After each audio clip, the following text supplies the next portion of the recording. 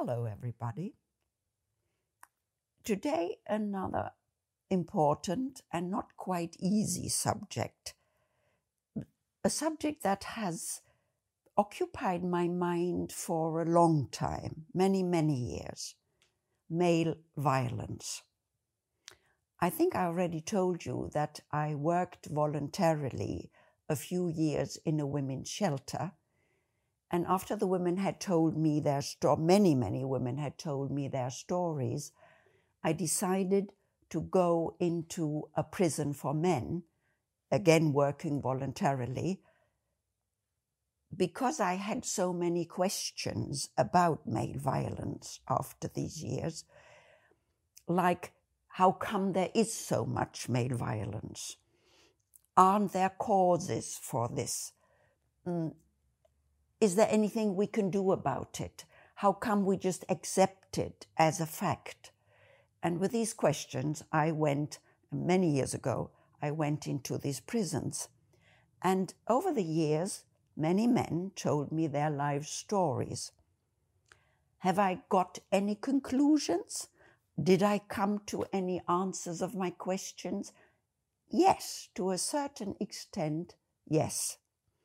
I found that these men whose life, well, not ended, but ended at the moment when I got to know them, in prison, had brought them into prison. The problems in their lives had started when they had been very little boys, innocent, sweet, nice little boys. That's where the problem started, in their parental homes. Their fathers and or mothers. Very often, the vast majority of the men I talked to had experienced violence in their parental homes. Psychological violence, also physical violence. Also, there had been nobody to support them, to be there for them, to love them, to tell them what it means to be a decent human being, what it means to have to confide in other human beings, what it means to confide in your own abilities. So then, at around 6 or something, of course, the boys start school. And with this lack of things they have already not learned in their homes, most of them are difficult pupils. So, unfortunately, I quite understand, but it is a shame. So, because they were already difficult, their teachers didn't support them either. So, the problems continued.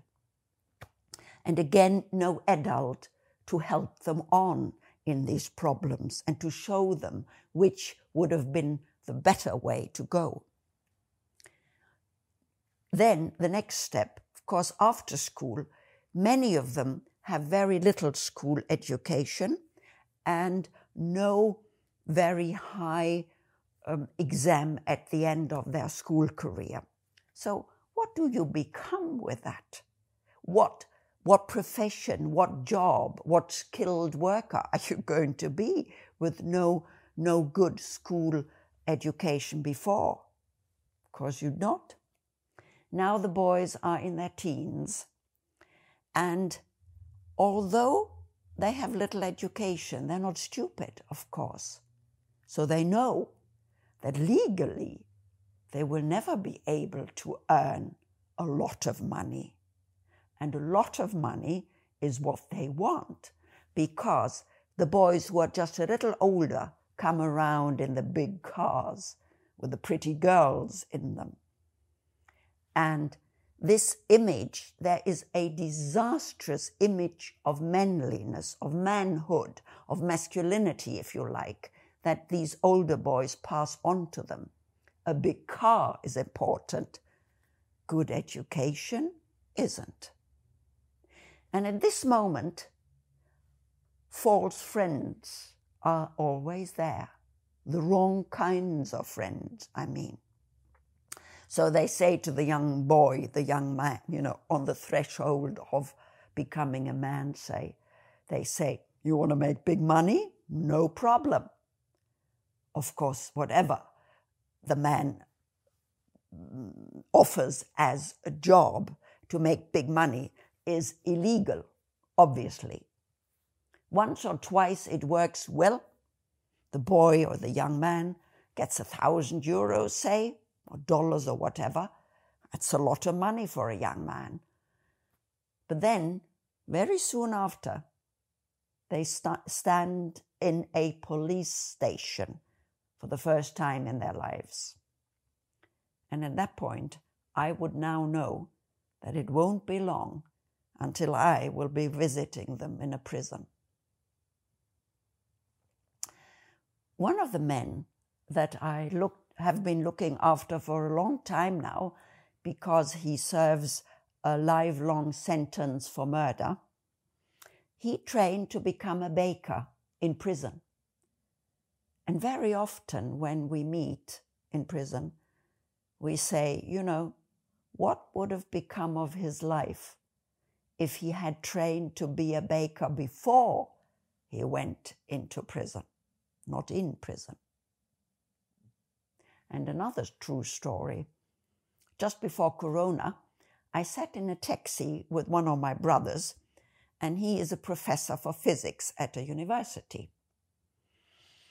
So the taxi driver came to speak with my brother, and the taxi driver was a young man, visibly of foreign origin, with impeccable German, very polite, very kind, very nice boy, intelligent, outspoken. And he said to my brother, "Oh, physics. When I went to school, I was very interested in physics, and I was very good at it too." And while the young man discussed the Big Bang with my brother, I thought, what goes wrong in our society that a young man, intelligent, interested in national sciences, becomes a taxi driver rather than some skilled worker who will be able to earn a lot of money and do good to people? Education. That's what we're back at. We turn backwards to the beginning of the story of those men I visited in prison, when I said the problem started in early childhood. Education at home and in schools and for a profession. People seem to think that in my country you learn everything. Even painting walls, you learn for 3 years. Everything you learn. Only rearing children. We human beings seem to believe that rearing children is an instinct that we all have. Animals still have that instinct, no doubt. We human beings have lost that instinct ages ago. What we human beings do to each other and do to our children is often beyond words. So, as a society, we have to watch over our children. And if anything goes wrong and we see it, we have to intervene as early as possible. Now, you might think, what about the victims? She's talking about the offenders the whole time. Hasn't she forgotten the victims? No, I haven't. Think. Each and every offender that we can stop from being an offender means we have saved a victim. Yeah, there is a direct connection between that. And also, you might not know, prisons are exceedingly expensive. Goodbye.